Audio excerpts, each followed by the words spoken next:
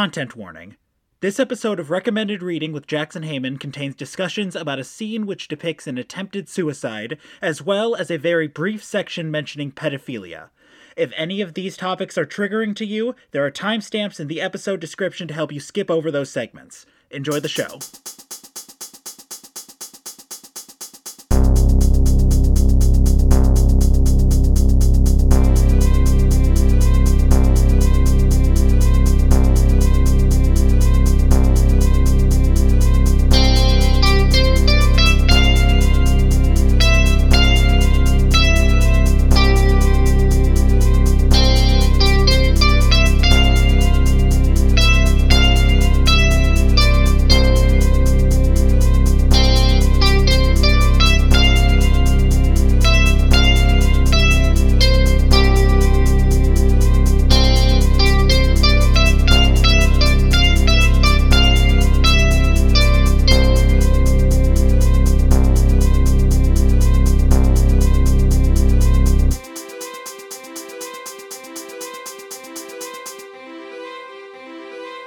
Welcome to Recommended Reading with Jackson Heyman. I am Jackson Heyman, and this is our fabulous first episode. Now, you might be thinking of, what the hell is this podcast? Who is in my ear right now? Well, I'm Jackson Heyman, and this is a podcast where I sit down with my friends and we talk about comic books. I recommend them a famous comic storyline or series of issues. We read them and we sit down and discuss them. And the goal with this podcast is to get more and more people into comic books, graphic novels, and serialized storytelling. And boy, do we have a doozy of a first episode for you. And what we're discussing is Grant Morrison's All-Star Superman, published in 2005, running until 2008, written by Grant Morrison with pencils by Frank Quitely, inks by Jamie Grant, colors by Jamie Grant, and letters by Phil Balsman and Travis Lanham. I might have gotten that wrong. I am reading out of my bad handwriting notes. Oh boy. And we have a doozy of a first guest for you. My dear friend, Nicholas Cordonier. How are you doing, Nick? Also known as... Do I have to say it? You don't need to. I'm going to say it anyway. Okay. Also sometimes known as Chonk. Chonk. Depending on what circle you're running in. This might go out to people way outside of our friend group. That's okay. You know what? Hello, Chonk. How are you doing today? I'm doing pretty good. How are you doing? I'm doing great. We're recording a podcast. We are. It's hot. It's very hot. Outside. I've got my AC unit running, so if you can hear that in the background, my apologies. Yes, I have a window open. I have fans in my tiny studio apartment that I'm about to move out of in 3 weeks. It is the summer in Milwaukee, baby. Your studio apartment is probably as big as my one-bedroom apartment. Yeah. What? I live in a very tiny one-bedroom. Don't you have rooms? I suppose so. It's kind of open concept except for the bedroom. Whoa. All right. Not really. I'm chalky. I'm making it sound much better than it is. It's a nice little quaint place. We like it. You're making yourself seem way more well off than you actually are. Oh no. This is a very tiny, very cheap apartment. Okay. We just got very lucky with it. Yes. Now, Chonk. Yes. I have a question for you. Yes. What has been your experience with comics and superhero media and all of this stuff? I know, like, you really started getting into all of this just this year, but, like, if you want to give the listeners a breakdown of your experience. Yeah, absolutely. I'm glad you asked it, actually. So, I have, growing up, I wasn't too big of a comic reader. I was probably what you would consider a casual superhero fan, watched Sam Raimi Spider-Man movies, watched The Dark Knight a little later, stuff like that. So that was kind of my introduction to superheroes, is just mainstream media. The X-Men cartoon, but not the 90s one, the early 2000s X-Men cartoon, X-Men Evolution. You talking about X-Men Evolution? I was obsessed with that show as a kid. So, like, yes! That kind of started my interest in superheroes, probably that show more than anything. was obsessed with it. Still really like it. Oh, it's so good. Now that I'm a bit older, I wouldn't call myself an MCU stan, but I'm very interested in the MCU. I watch a lot of the movies. My opinion on them keeps changing. Sometimes I love them, sometimes I hate them, but I'm interested in them more than anything, and I'm interested in the evolution that is the MCU and stuff like that. Moving on to comic books more specifically, growing up, like, I think the biggest introduction to comic books I had was, like, I think my brother had a Spider-Man comic that he got as like a McDonald's Happy Meal toy or something something like that lying around, like a little 20-page thing, definitely made for kids, lying around. So that was kind of my as far into comic books as I got. Growing up, I read, and high school I read like Scott Pilgrim versus the World. So I'm not sure if that would be considered a comic book or. It is, but my personal opinion on Scott Pilgrim is like, it's great. It's great. I love the story. Hate Scott as a character. Yeah, sure. And like, I think there's a point in every like male identifying like adolescent's life where they identified a lot with Scott Pilgrim. Oh boy. But it was also where they were like the most piece of shit Maybe. were. I mean, now that you're thinking about it, like in my head, I'm like, well, I never really thought of myself as a Scott, but looking back, yeah, I probably did. And then, so funny, speaking of that, so around the same time, I also read, are you familiar with the graphic novel Blankets? I actually am not. This is something I do not know. Okay, so Blankets was like the first actual graphic novel I ever read. It's like 500 pages. I don't know who is it by, but like in like 2012, 2013, I looked up best graphic novels because I wanted to get into them, and this one came up. And it's just like a coming-of-age story about a teenage guy or something like that. And I read it at my local Barnes & Noble. Every time I went to it, or every time I went to the mall and was meeting a friend, I would post up in Barnes & Noble until they arrived, and I would read that Barnes & Noble's copy of Blankets. So I did that, read that. That is a very much like young teenage boy, relates to the character. But now looking back, it's definitely kind of sad boy-esque. That character is definitely a piece of shit because a lot of the comic is like, oh, I'm in love with this girl, but she doesn't love me back. And it's like, no one gives a shit. She doesn't need to like you back.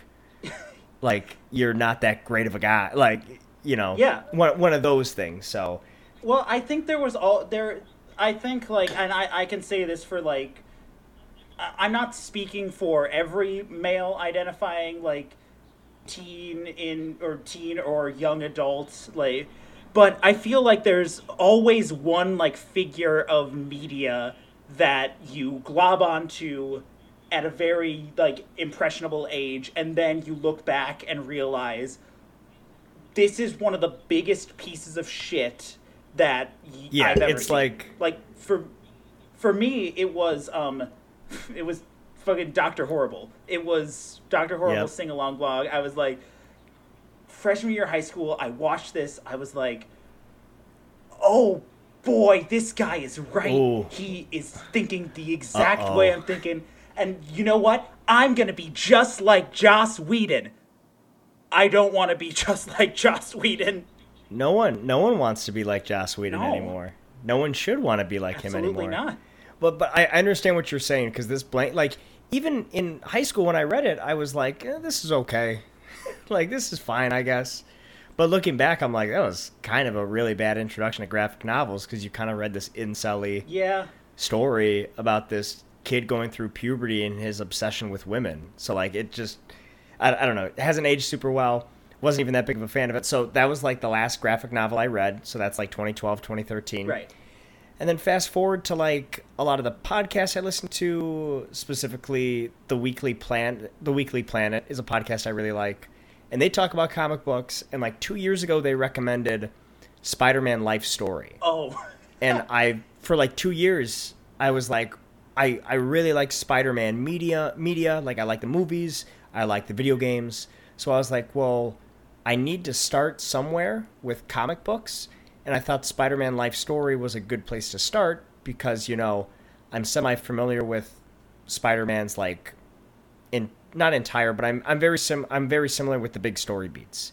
Yeah. You know, Venom, Anne May dying, the Clone Saga, all this stuff. Like I'm vaguely familiar with it. So I was like, ooh, Spider-Man Life Story would be a good place to start because I kind of get, the highlight. It's kind of like a highlight reel. I don't know. Yeah. I thought it would be a good introduction.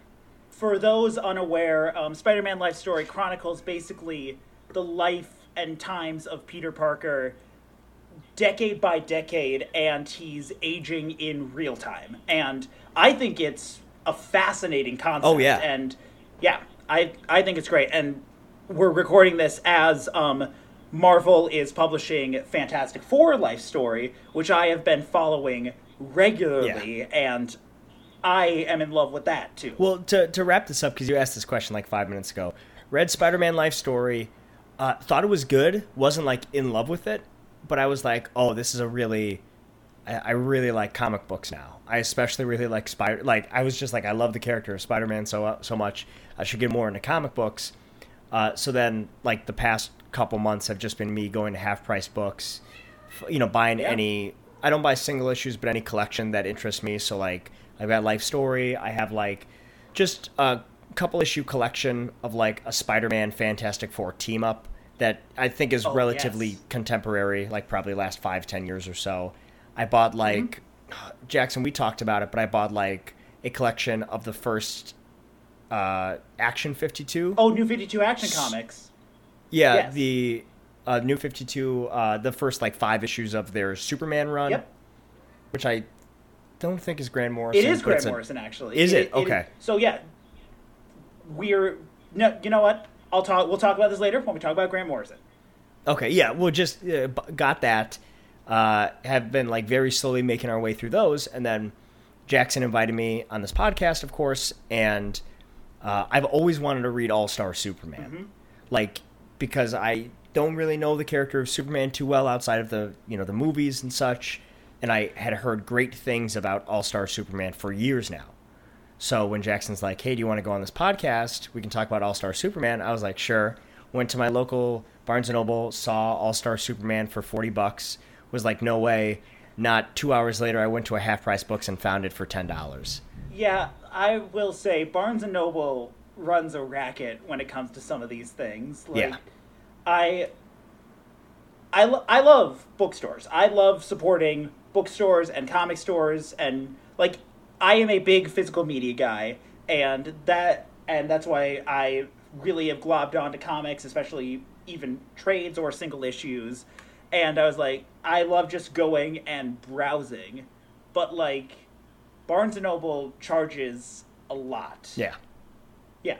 But speaking of All-Star Superman, now it's time to really get into this. So, I don't think we could have chosen a more complicated and simple at the same time story and writer to talk about for the introductory first episode. So, Grant Morrison, they have this long, prolific career. They started out writing comics in the UK in the 80s. They were brought on by DC to do stuff like Arkham Asylum, A Serious House on a Serious Earth, Animal Man, and Doom Patrol, which they wrote for years under DC's Vertigo imprint. And a lot of those stories are very meta, very complicated, very just a lot of weird ideas all thrown at the wall at once. And I love them. I will say I love a lot of those weird stories.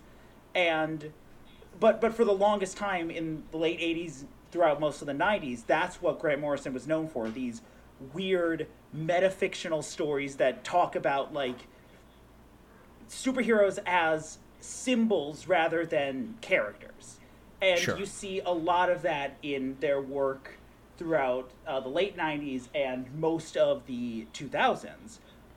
And I feel like All-Star Superman is Morrison's probably most accessible story. Okay, never mind. I was going to say magnum opus, but this is the only thing I've read of him. They've got a lot of stuff that you could call their magnum opus, but, like, I think this is up there for their work. Sure. Because I feel like this is a very universal story. Mm-hmm.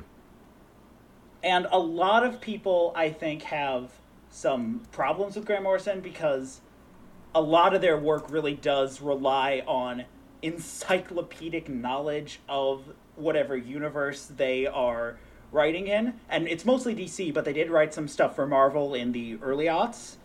But, yeah, it's a lot of just like, hey, do you remember this one character who appeared in one issue in the 1960s? Well, now they are the complete focus of this story. Sure. So it's very weird stuff like that, and you see a lot of that in All-Star Superman. Mm-hmm. But what I think super interesting about this is it, like I said, it's a very universal story, and it touches on every single piece of like the Superman mythos that you want to hear, you want to hear about, you want to read, and I think I think it's really explained in like those first couple of panels on the first page. It's like just like panel, explaining everything you need to know about Superman, who he is, where he came from, what his basically modus operandi is, and then big splash page of Superman in some of the most beautiful artwork I've ever seen. Mm-hmm.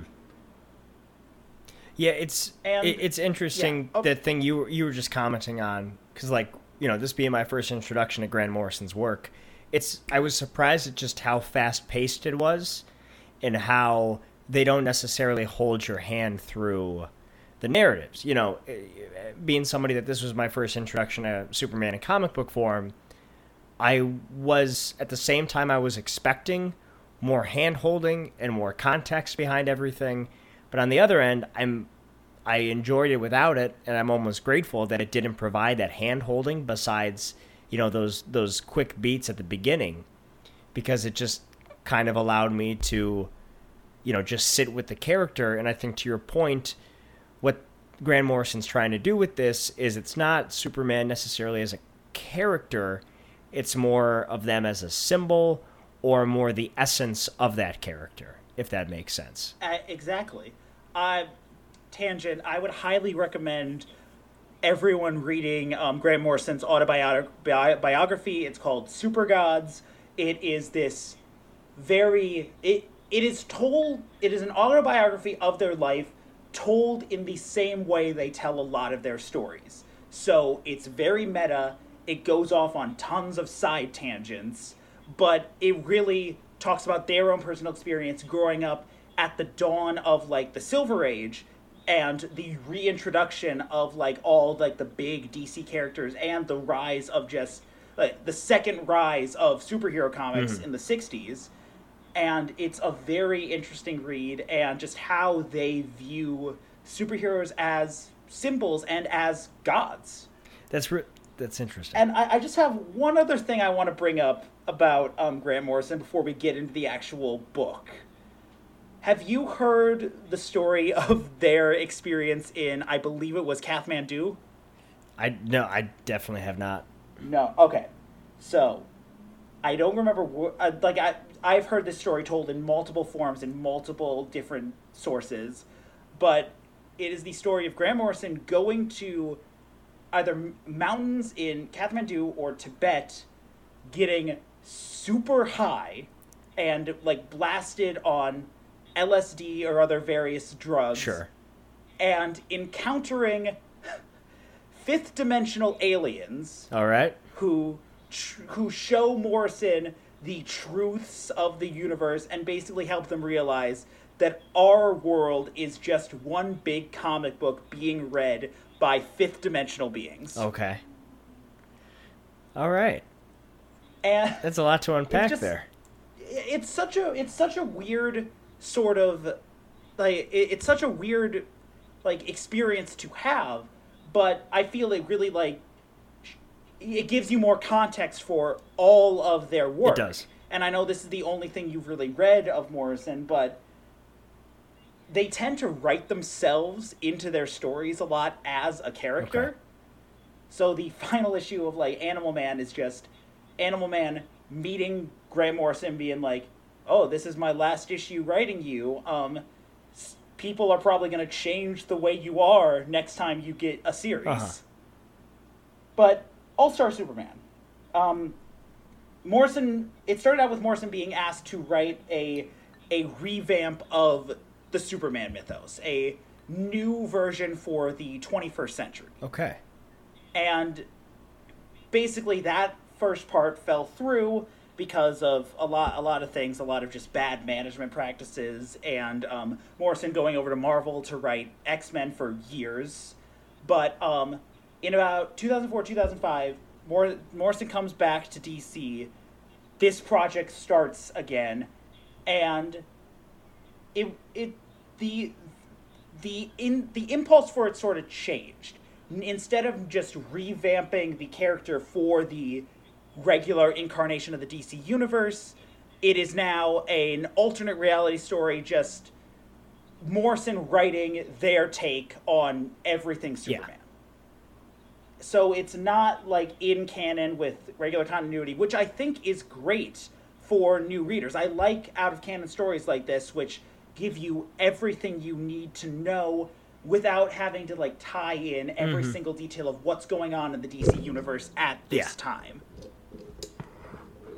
So, basic plot summary: Superman is fighting Lex Luthor, flies into the sun, becomes overcharged with solar radiation, gets a lot of new powers, but also realizes that he is dying. So these are basically like the last days of Superman, and he's doing all these various things going on, all these various adventures, and just basically making amends with everybody in his core cast. And so it touches on everyone you want to see. It touches on Lois Lane. It touches on Jimmy Olsen. It touches on Lex Luthor. It touches on his parents and the Kent family farm growing up in Smallville.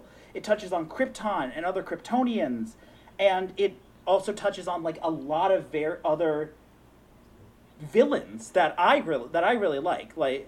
But it is simultaneously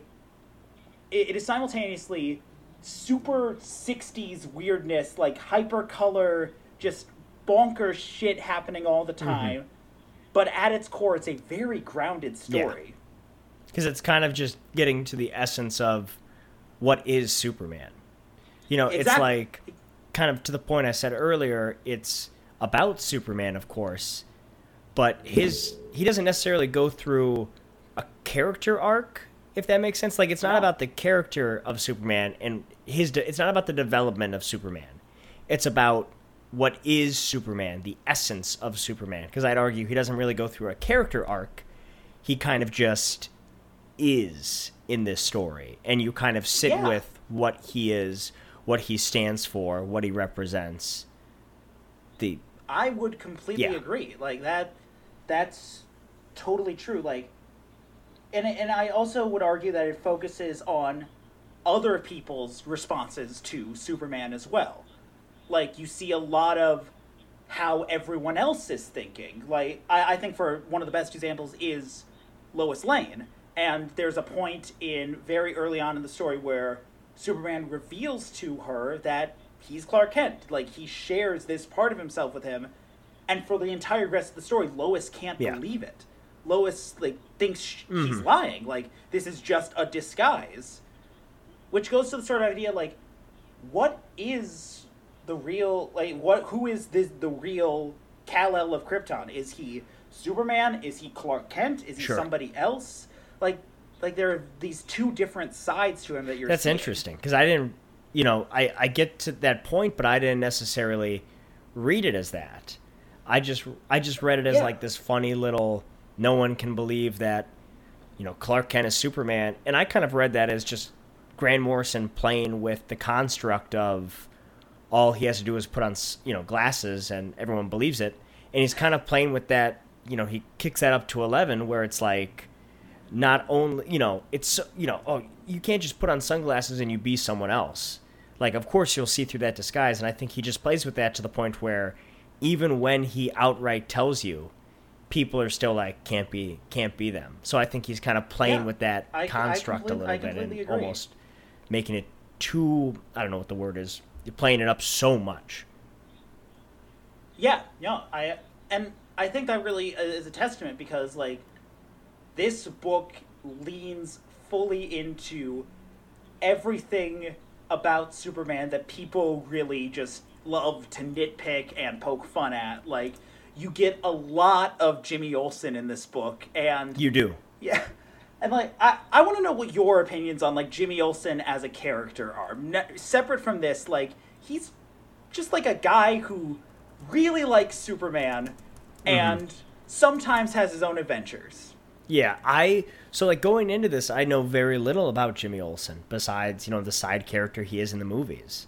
So when we start the story, I was instantly kind of thrown off at how much Jimmy Olsen is their own person and how much I don't know, just how integral they kind of were to the story. Like, I think it was issue 3 or issue 4. That it's a Jimmy focused issue. Yeah, that's all it was. And it's like, and I really like how they sort of revamped his character for, at the time, like, the 2000s. Like, Jimmy Olsen is like a tabloid sort of writer. He has that column where he's like, I was blank for a day. I was going to ask you what the content, because that was just a little part I was confused by, and I almost wish I had more, because I read that section and I was like, oh, was this something going on in the comics at the time? Personally, I don't know. Okay. Like, I don't know, like, how Jimmy Olsen or, like, the entire Daily Planet was characterized in the early 2000s. Sure. But that whole, like, issue is a callback to the 60s and the 70s when Jimmy Olsen had his own series where he was like, it was like Superman's pal, Jimmy Olsen. Okay. And he would go off on his own adventures and, like, constantly get into the weirdest things. Sure. Like, I think there's one issue where he, like, turns into a turtle. Okay. But I don't know. It was interesting because I was reading it and I was like, okay, I get it. Jimmy Olsen kind of has this column and he's, like, his own writer, he's known. But then I was also like, how is he doing all this? Like, why is he the director of I forgot what it was called, Project I think it's like it's like one big acronym, Project. But it's Project. Yeah. And I don't believe we ever learn the meaning of the acronym Project. Well, because I was just like, how does he have this pull? Like, how is he doing all this? If I can pause this, I think it's just because he gets by on the clout of being like, oh, I know Superman. I have a watch that can call him. I'll take it. Because at first I was like, that's when, so I started reading it in one sitting, and that was when I put it down for that first sitting, because I was like, oh, I don't really know what's going on. It put me off for a second, but then when I went back to it and I got just a couple more pages in, I was like, it didn't matter. Yeah. None of that context mattered. We're immediately back into it. And I think that's when, correct me if I'm wrong, but that's when he kind of becomes Bizarro and has to stop evil Superman. It is like the black kryptonite that turns Superman into Bizarro, basically. Yeah. And Jimmy Olsen has to stop him by injecting himself with a serum that turns him into Doomsday that's to right. subdue Superman. Yeah. And, like, which I think is very interesting because, like, all of these other elements come from the golden age of Superman comics.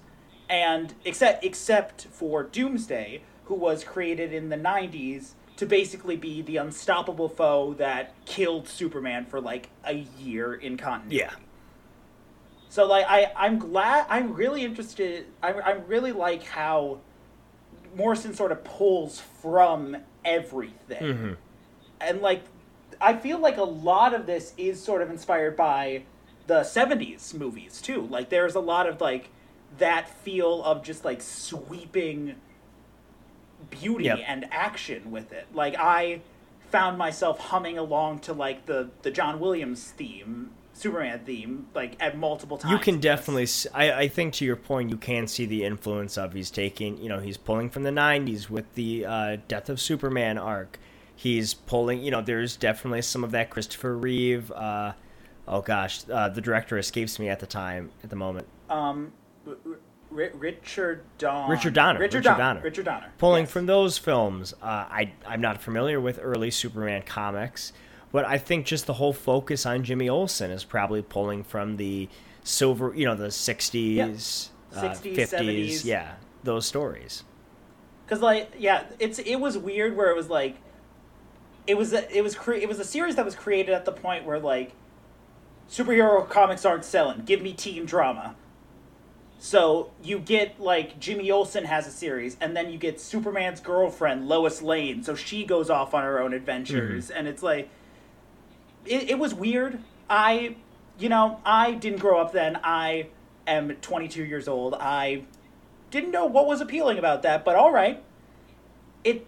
But that goes to sort of like the whole like thing of the book. Like, there's all these weird ideas, just go along with them, and I really like that. Yeah, and I think you kind of get those correct me if I'm wrong, but like when I think of 60s, 70s age of comic books, I think of like the goofy stories almost.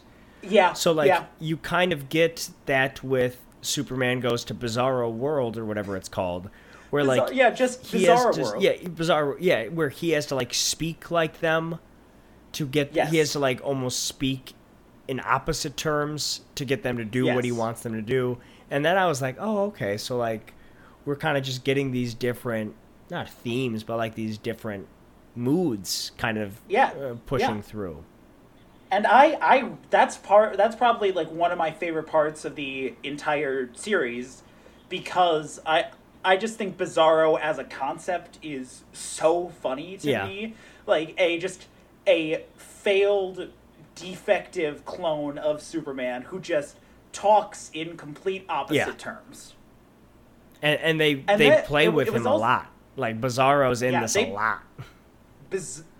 You get a lot of Jimmy Olsen and a lot of Bizarro with All-Star Superman.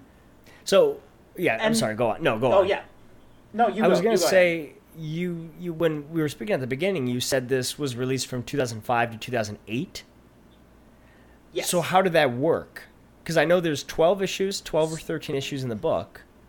Yeah. 12 issues, and like a lot of comics like follow the like once a month release schedule, but like there are certain things where a writer or an artist gets off track, gets behind schedule, so issues have to be delayed. And correct me if I'm wrong, but this is a case of that where Morrison, I believe, was writing one of the big event books for DC at the same time of this. I believe they were writing Final Crisis around this time as well. So, like, they were dealing with that. All the other artists and colorers and inkers and letterers were having other projects, so it got delayed. And in some cases, like, people get mad that issues are delayed, but I don't know if many people got mad about this, because it's almost sort of like, and I think this is, speaking of the book as a whole, like, it's a series of interconnected issues that all sort of unite under a single theme. Like, I described this in my notes as like a good season of TV. This is like, it feels like a single season of television where like you're not getting major plot progression every episode, but there's stuff going on. I point that out because reading this, because you know me, I'm not super familiar with comic books or how they're released or anything, but like reading this, it didn't come across as different. I mean, of course, there's chapters almost. You know, you have these little self-contained stories, but reading it, I was like, it is a collection. Like, it works so well as a collection. I couldn't imagine reading this as it was released in 2005 through 2008, having to wait 4 months, 4 months for an issue to come out, because it just works so well as a complete story. Which is why I really like going back and collecting trade paperbacks and hardcovers and all this stuff, like, because I love single issues. I have a box of single issues right off camera from me, but I like them more when single issues tell self-contained stories. Yeah. And I feel like that's a major disappointment of the modern comics industry because everything has become so reliant on multi-part storytelling and just to get people to wait for the next issue. Sure. And that's where you see a lot of readership falling because, like, if one part of this story isn't good, then... It's going to be hard to get them to come back for the next issue. Then why bother waiting for the next? Yeah, that's a good point. Yeah, to that point, I think it really works because it works as that thorough line, but at the same time, these chapters, these issues are self-contained, where, like, some of the other collections I'm reading are, you know, they don't hold your interest super well. There are bits and pieces that kind of flow into the next one that don't... It doesn't serve as a satisfying single read. And I think that's sort of been, you know, going off on a long tangent, I think this is sort of my problem with, like, the current MCU series, like all the Disney Plus series. That those and, like, modern comics with all these multi-part stories, they're all trying to set up something bigger to gauge interest, to, like, make people want more. Like, we are recording this a few weeks after Loki ended, and, like, I liked a lot of Loki, but the ending felt left a lot to be desired for me because, like, yes, the big cliffhanger at the end is great, is cool. I can't wait to see what happens next, but, like, the rest of the episode was just not was just two people sitting in a room and talking. That's okay though. Yeah, it was great. I still really liked it. Yeah, I know, because I know you didn't like the first couple episodes of Loki, or, like, you were weirded out by them. It took a while to... I mean, we're kind of off on a tangent now, but it took a while for me to sit with it, because I had this sense of dread, like, oh no, where is this going? We kind of seemed... Because it was a little slower, which I have no issues with. I kind of like that slower storytelling. But I was so worried, because I was like, oh, this seems a little meandering. I was like, this might be an issue, because it seems like maybe it was drawing itself out or waiting for something to happen. And then, you know, the episode 1 and episode 2 cliffhangers were kind of underwhelming to me. Because as soon as I started the show, I mean, spoilers for Loki if anyone hasn't seen it. But, like, starting the show, I was like, yeah, Lady Loki's probably going to show up, right? And then at the end of episode 1, the big the big cliffhanger is we're chasing a variant of you. And then I was like, okay, yeah, I kind of thought that, like, I kind of knew that already. And then the cliffhanger of episode 2 is we meet the variant and it's Lady Loki. And I was like, yeah, you're not giving me anything I didn't already assume or expect. And then, you know, it gets better in the later half of the season. But then, to your point, while the final episode is good because, you know, you have this great chemistry and you have this great character that they introduce, it ends. And then it ends kind of with the promise of, wait till you see what else is up our sleeve. Wait till you see what's coming next. Which, like... wait till you see these wacky adventures of this evil time man. Or, like, wait till you see the ramifications of this. And... while that's exciting, and while I'm excited at the stories they could tell now that they've opened that can of worms, at the same time, it's like, well, that season served as a means to an end. Exactly. That show served to open the door for something else that we had been suspecting was going to happen anyway. Yeah, and a lot of modern comics, especially, like, since the 2010s, are a lot like that. And you get to certain things where it's like certain writers will come onto a series, start setting up these various plot threads, then the book gets canceled. And then what happens to, like, all this setup with no payoff? And that's sort of to the point of, like, that's how some of the Disney Plus series have been feeling for me. Yeah, I understand. Where they're kind of like, we're on the same page about this. Yes. Okay, back to All-Star Superman. Yeah. I think there's an element that we haven't really talked about a lot, and it's one of my favorite elements of the book, is the characterization of Lex Luthor. Yeah. I think it is a very unique characterization because he is just it is a version of Lex Luthor that has won, basically. He basically signed Superman's death sentence in issue 1, Yeah. and then he's just like gleeful for the rest of the book. He accomplishes his goal in issue 1, and then for the rest of the series kind of sits with it and is just kind of basking in his accomplishment. Yeah, it's a very interesting take, and like it's a far off take from where Lex Luthor was in the main DC universe at the time, because he had just come off a 4-year run of being president of the United States. Sure. I am aware of this Yes. development. Which, what a great choice. Like, we've lived through a Lex Luthor presidency at this point. Well, Sure, yeah. No, kind of. If we got a Bezos presidency, then it would It would be a Lex Luthor presidency, Yes. but I understand what you mean. Yes.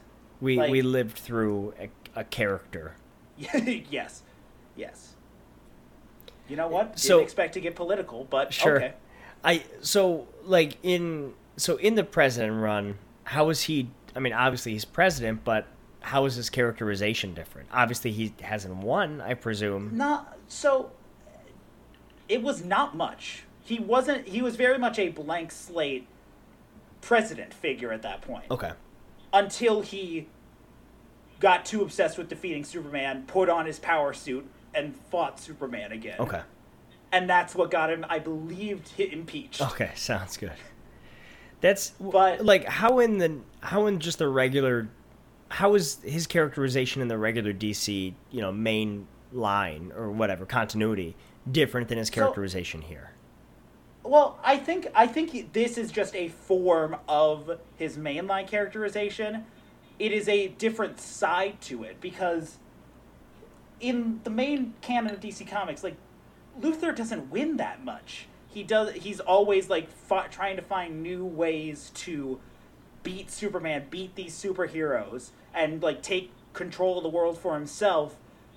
But we see a version of Luthor that has already done that throughout this, and he is very arrogant about it. He knows that he's won, and he's constantly like pontificating about like, oh, Superman is going to die soon, and I did that, me. Yeah, that is interesting because you kind of, I mean, his characterization is his ego in this story specifically. Yes. And the one part I was looking forward to, so like I knew this happened where I was familiar with the prison scene because I had seen clips of that from other media, and I was just aware of that little development in the story. And then I was aware that at the end he gained, spoilers for All-Star Superman, but he gains Superman's powers.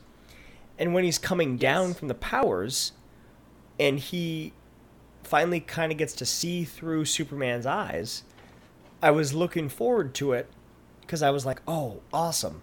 He's going to kind of change his ways and have a change of heart. And that's not what happened. Like, he saw it. It's not. And that was it. Where I was fully expecting him to lay down in defeat because he finally got to see things through Superman's lens, through Superman's eyes. Yeah. He's reduced to like a sniveling worm at the end, basically. He's like, I could have saved the world if you had died. But it's very interesting just watching him fall from complete arrogance to everything goes wrong for him. And I do like, I think what kind of sums up that dynamic so well is after that, where he's like, I can save the world once you're dead. Like, once you're gone, I will save the world. Yeah. And Superman's like, you could have done it this whole time. And I was like, oh, that kind of had an emotional punch on me. Yeah. Because you call out Lex Luthor's biggest flaw, which is that he is so obsessed with Superman that he's letting it get in the way. He uses Superman as the scapegoat for all the things I can't do. But it's exactly what it is a scapegoat, and he can do anything he can.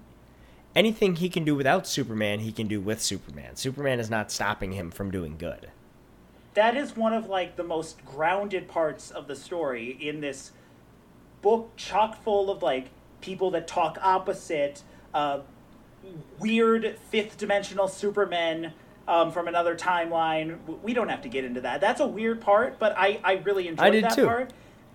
Yeah. And then also like time travelers. There's a couple of time travelers named Samson and Atlas. Yep. They show up for a little bit. Just show up for like 2 issues, and as far as I know, I did some research on this. This is the only time they've ever appeared. They were created for this. Oh. Never showed up in DC Comics. Oh, proper. Okay. That's it. That's interesting. Yeah. So like Morrison just creates these 2 time travelers based on a biblical figure and a Greek figure. That's so interesting because when they showed up, I was like, oh, here's some people I don't know because I don't know the context. And just to learn that they're just random made up characters. Speaking of which, speaking of characters made, characters with context, as you said, when we meet those fifth dimensional Supermen from the future and everything like that, are they created for this? Off the top of my head, I'm not sure, but it pulls from the 50s Superboy comics. So like before there was an actual like Superboy character in their own right, Superboy was like the adventures of Clark Kent in Smallville when he was a teenager, wearing the same suit he would wear years later as an adult and going on adventures. And it pulls a lot from that, where like he would always encounter future versions of himself. Okay, that makes sense. Because I really liked that. I liked meeting these other characters, and then because you meet just another version of Superman, like not another dimensional Superman. You just meet like the one that was bandaged up is just Superman. Yes, the unknown Superman of like the 45th century or whatever it was. And I read that as that's the same person. Yeah. That's the same Superman. Oh, I guess he finds a way out of this. Yeah, but what I think is funny is then when the book ends, he's doing what he's doing. He's keeping the sun alive. Yeah. But then there's that spark of, well, something must happen. He must come back. Yeah, it's a very open-ended ending, and I really like it. Allows you to form your own sort of conclusions. Yeah, maybe eventually the sun just naturally gives out. Mm-hmm. What is that? 20 millenniums later, 20 centuries later. Sorry. Yeah, I don't know. 20 centuries later, the sun gives out, and he's. If I knew about astrophysics, I wouldn't be hosting a podcast about comic books. That's just time. I just mixed up millennium and centuries. No, I don't think the sun is going to be gone in 2,000 years. I'm pretty sure that's not a thing. Pretty sure it's millions of years or something. You think the sun's going to die out next week? Maybe. I don't know.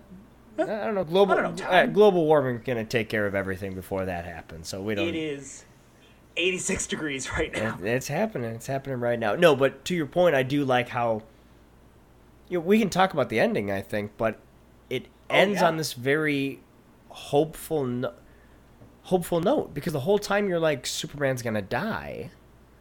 Yeah. But then you reach the end and he's dead in a sense because he can't return. But he's not dead. He's almost continuously saving humanity. Yeah. And there's a lot of themes of like legacy too, like because like the whole thing of like he's preparing the Fortress of Solitude for somebody else, somebody to come take over for him. And then you've got the big tease at the end where, like, Project is prepping, like, a new Superman gene program.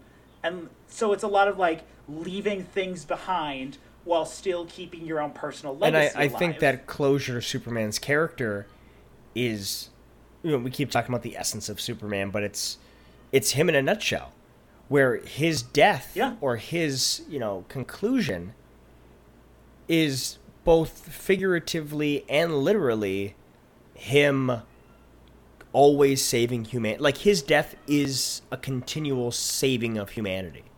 Like, even in death, he is still a protector. Even in death, he is still saving people and protecting humanity, which was just such an interesting, like, I don't know. There's no better way to put a bow on that story than even in death, he is a protector. He is saving people. Yeah. It reminds me of, I'm going to spoil Final Crisis for you and any listeners Okay. who haven't read it before. Personally, like, there's a lot of things I don't like about it, but what I really liked is, like, that Okay. book ends with Batman dying. That book ends with Bruce Wayne getting killed by Darkseid. But in reality, he didn't get killed, Sure. actually. He was, like, sent through time and shit like that, like comic books. But the whole thing ends on, like, cavemen at the beginning of time, and one of them just, like, paints the bat symbol on the wall of a cave. And, like, it sort of gave me that same vibe of, like, we will still remember these heroes for their symbols, even when Sure. they are physically dead. There's I'm still wrapping my mind around the caveman. Caveman Batman? Caveman Batman, I was like, what? Well, Caveman Batman, Pirate Batman, Cowboy Batman, those all get explored during Bruce Wayne's wacky adventures through time and space. All right.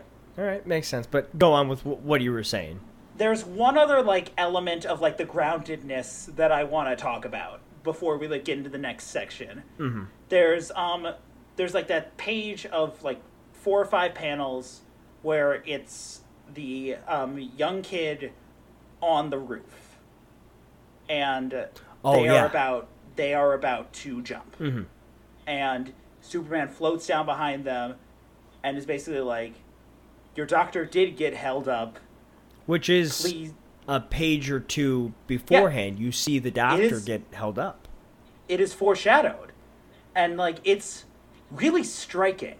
And I've seen this page specifically has gone viral a lot recently, of, like, the most, like, wholesome and sweet comic book moments of, like, Superman talking down this kid who's contemplating suicide.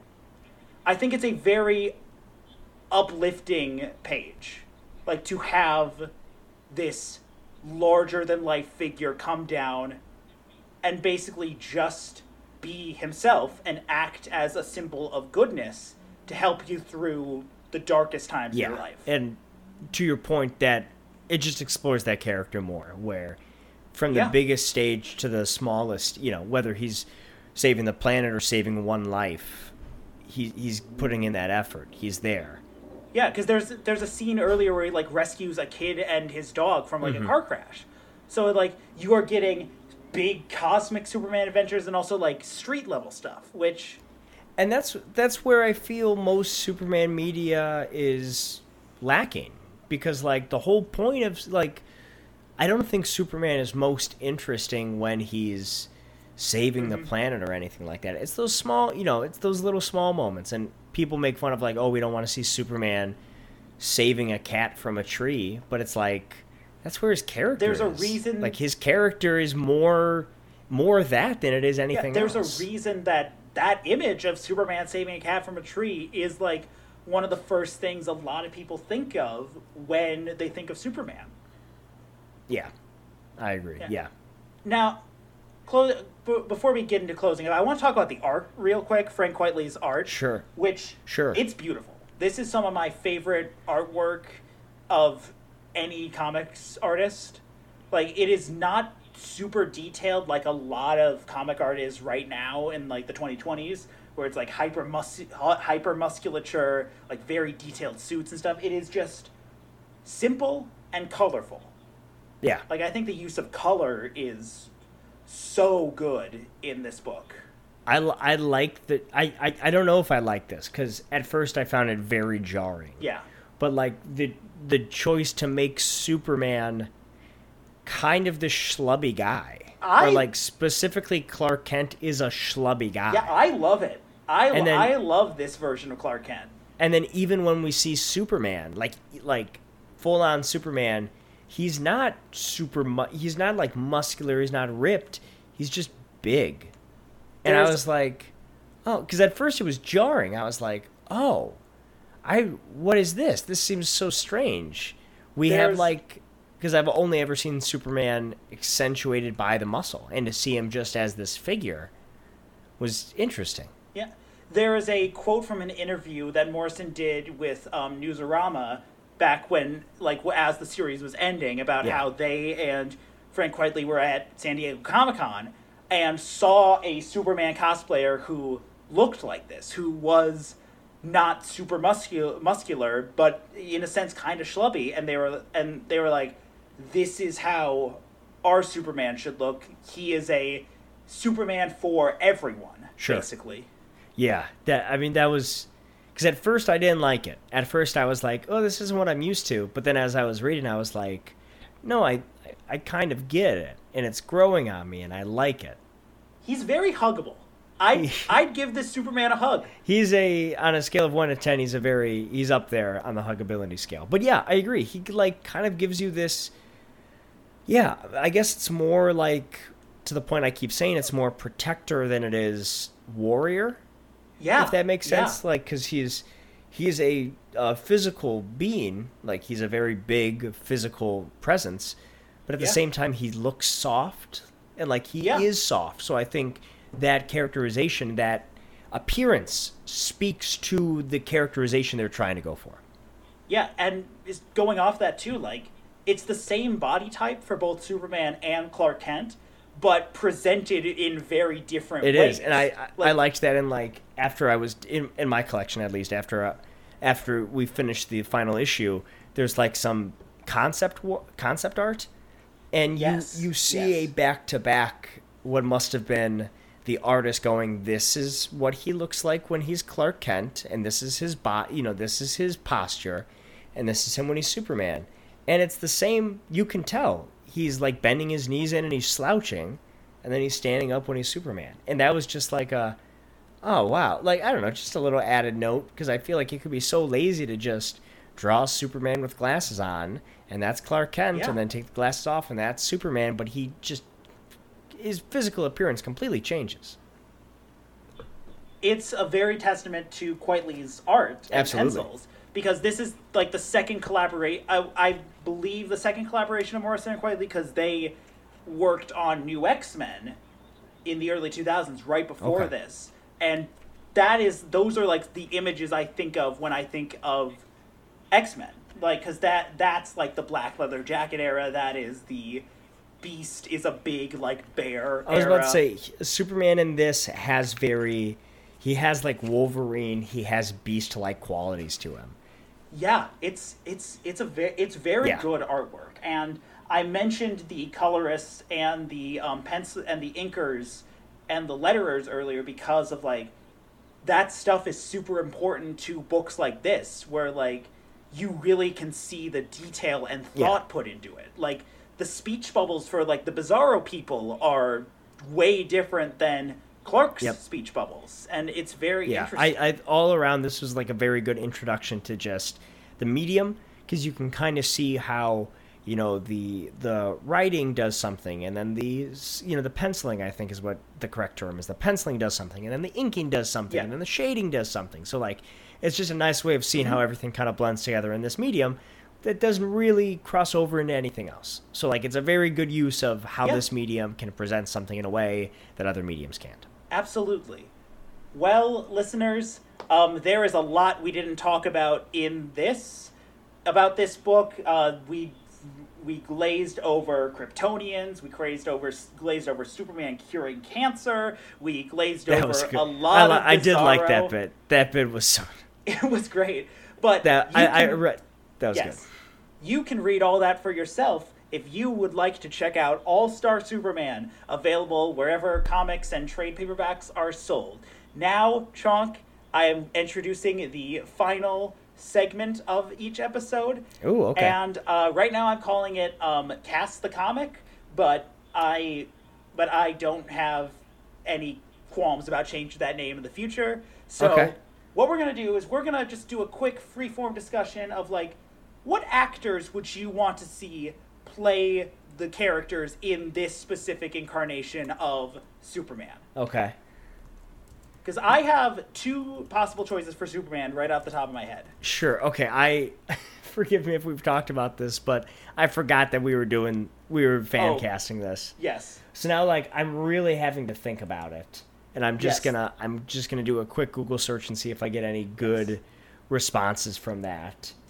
But I will talk about my I'll talk about one of my picks first off. tell me what you're thinking, because I just did a quick Google search and they gave me Joseph Gordon-Levitt as Superman, and I hate that. So I don't like that. that's not a good option. So go ahead and hit me with what you're thinking. So I have not seen the CW series Superman and Lois. Ooh, okay. But I have seen that clip on Twitter Himbo. about 50 times. Himbo of, like, Superman? Yeah, of Himbo Superman, of him saving the kid, and the kid's like, nice costume, and Superman's like, thanks, my mom made it for me. Yeah. And like that is the vibe. His name is Tyler Hoechlin or Hoechlin. I don't know. He's in one of my favorite movies of all time. What movie? Everybody Wants Some. Oh, He is I didn't in. know that was one of your favorite movies. It is one of my favorite movies. He's in it. He is a very good incarnation of Superman. Like, Yes. I don't really. I'll say it. I don't really like Henry Cavill as Superman. Like, it's just. Neither do But I. it's not. It's not his fault. It's they're not giving him much to work with. Like that. Yeah. Those scripts are fundamentally. I think those scripts fundamentally do not understand most of the characters they write for. Yeah. And speaking of which, the Snyder verse Superman, I feel like All-Star Superman is like the antithesis. the antithesis, exactly. Like, All-Star was written way before Snyder came in and took over the DC movies, but it is definitely the complete opposite of what Morrison presents. Yeah, absolutely. As Superman. So were you going to So- say you thought the CW actor? Yes. His name is Tyler Hoechlin. Forgive me if I'm mispronouncing that. His last name is sort of spelled like how my last name is spelled, so I go into that default pronunciation. Mm-hmm. But either him or there's been this discourse of like, should Superman be played by a black man Uh-huh. or a man or an actor of color? Sure. And like, because like there's that rumor of like Michael B. Jordan is going to be Superman or something. Uh-huh. I would like to bring forth William Jackson Harper. He was Chidi on Yeah, The Good yeah, Place. yeah. He No, is, that's- he's in Midsommar. You gave the right answer. That's the right answer. Yes. That is Right? Because I've also seen him fan cast. Yes. Because Okay. no, I saw him fan cast as Reed Richards. Yes, I told Yes, you that. yes, fan that's cast. what you told me. No, that's Yes. probably the correct answer. Like, I think he would be a better Superman than he would a Reed Richards, but he is also my pick for Reed Richards. Yeah, I'm trying. See, the problem is I'm so stuck in the body type. So I'm thinking of a Yeah. big physical presence that could play Superman, and I'm just a little bit out of a loss. But Dave Bautista. yeah, sure, Dave. Oh God, John Cena. John Cena as You talking about Fast and the Furious 9 star Dom John Toretto. Cena? We could have Vin Diesel. Vin? You want Vin? I don't think it Okay. works for this story. I think it's definitely more of a Kingdom Come fan cast, but I've always wanted to see Yes. John Hamm as Superman, but I don't think it necessarily works for this story. John Hamm's my Batman. John Hamm has always been my Batman, so Oh. I'll have to disagree with you there. Are you familiar with Dexter at all? Yes. What's that actor's name? Michael C. Michael Hall? C. Hall. I can maybe see him. I could see him. He's been fan cast a lot as Batman and Superman. He's a name I see thrown out. I used to Yeah. see thrown out a lot. Yeah. But no, I think Chidi Yeah. is Chidi, William Jackson Harper. is the good answer, is the right answer. I had a couple other. We're running pretty long, but I had a couple other things I wanted to get out there. Kristen Milioti as Lois Lane. She is my pick for Lois Lane. I gotta look up who that is. Star of Palm Springs, and Ooh. she was the mother in How I Met Your Mother. Yeah. Yeah. Yeah, she's great. That's a good answer, sure. Yeah. And then my Lex Luthor, Jesse Eisenberg. there have been a lot of great cinematic Lex Luthors. Yeah. There was Gene Hackman. And in no one the else. Original 70s. Yeah. Nobody else. And no one else. No one else. We're not thinking about the 2005 Superman movie starring a pedophile and directed By a by a pedophile. pedophile. You think they ever talked? They must have, right? I don't know. They must have. I don't want to talk about Yeah, this. no, we're not going to. But my pick is an actor we are both very familiar with, Bryan Cranston. As Lex Luthor? Yes. I've always liked Bryan Cranston as Lex Luthor, but I feel like maybe not Lex Luthor, but not this Lex. Yeah. Who am I thinking of for this Lex Luthor? I feel like it needs to be. Oh, I don't know. This fan cast I didn't hate. Are you familiar with Children of Men? That movie. That film, Children of Men. Let me find who that actor is. I wouldn't mind Clive Owen. Oh yeah, Clive Owen. I think Clive Owen would really work for this. I could also see Jason Isaacs, who but Lucius Malfoy specifically. I can really Jason Isaacs especially for this. Yeah. I can see it. I think that's a good decision. And then I just think all the Bizarro people should just be played by Joseph Gordon-Levitt. Yeah, Joseph Gordon-Levitt as Bizarro. And Jesse Eisenberg as Jimmy Olsen. Don't quote me on that. That was not a real pick. Sure. I was thinking Michael Cera as Jimmy Olsen, but I was like, too obvious. I was about to say. I was like, too obvious.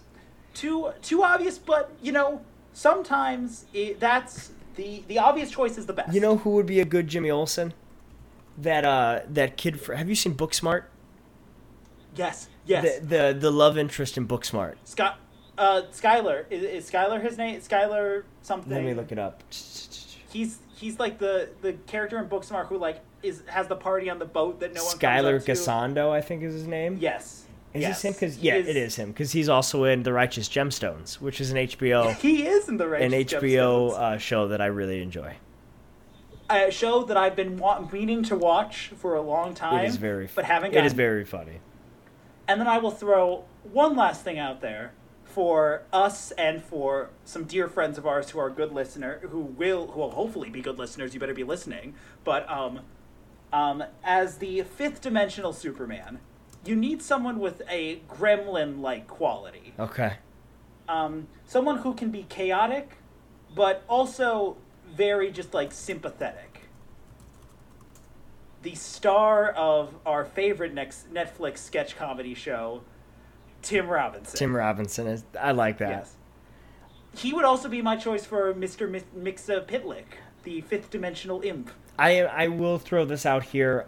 Michael Imperioli as Lex Luthor. I don't know who that is. He plays. You don't watch The Sopranos, but he plays Christopher Moltisanti in The Sopranos. Of course. He would not work as Lex Luthor, but screw it. I want to see it. You know what? The more you get to talk about The Sopranos, that's all the better. I want. All right. On that note, thank you all for listening to the fantastic first episode of Recommended Reading with Jackson Heyman.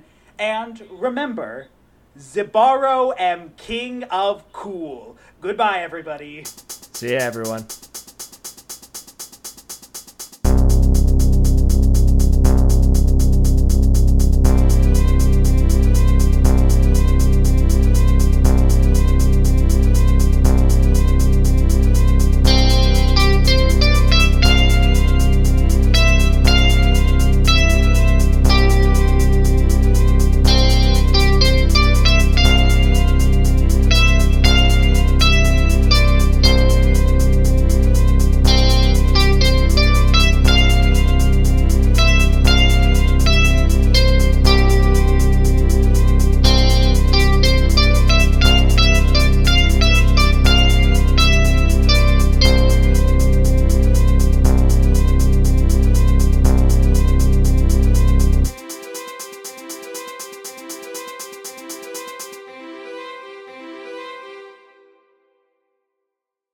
Recommended Reading with Jackson Heyman's theme music was written by Charlotte Rosenthal.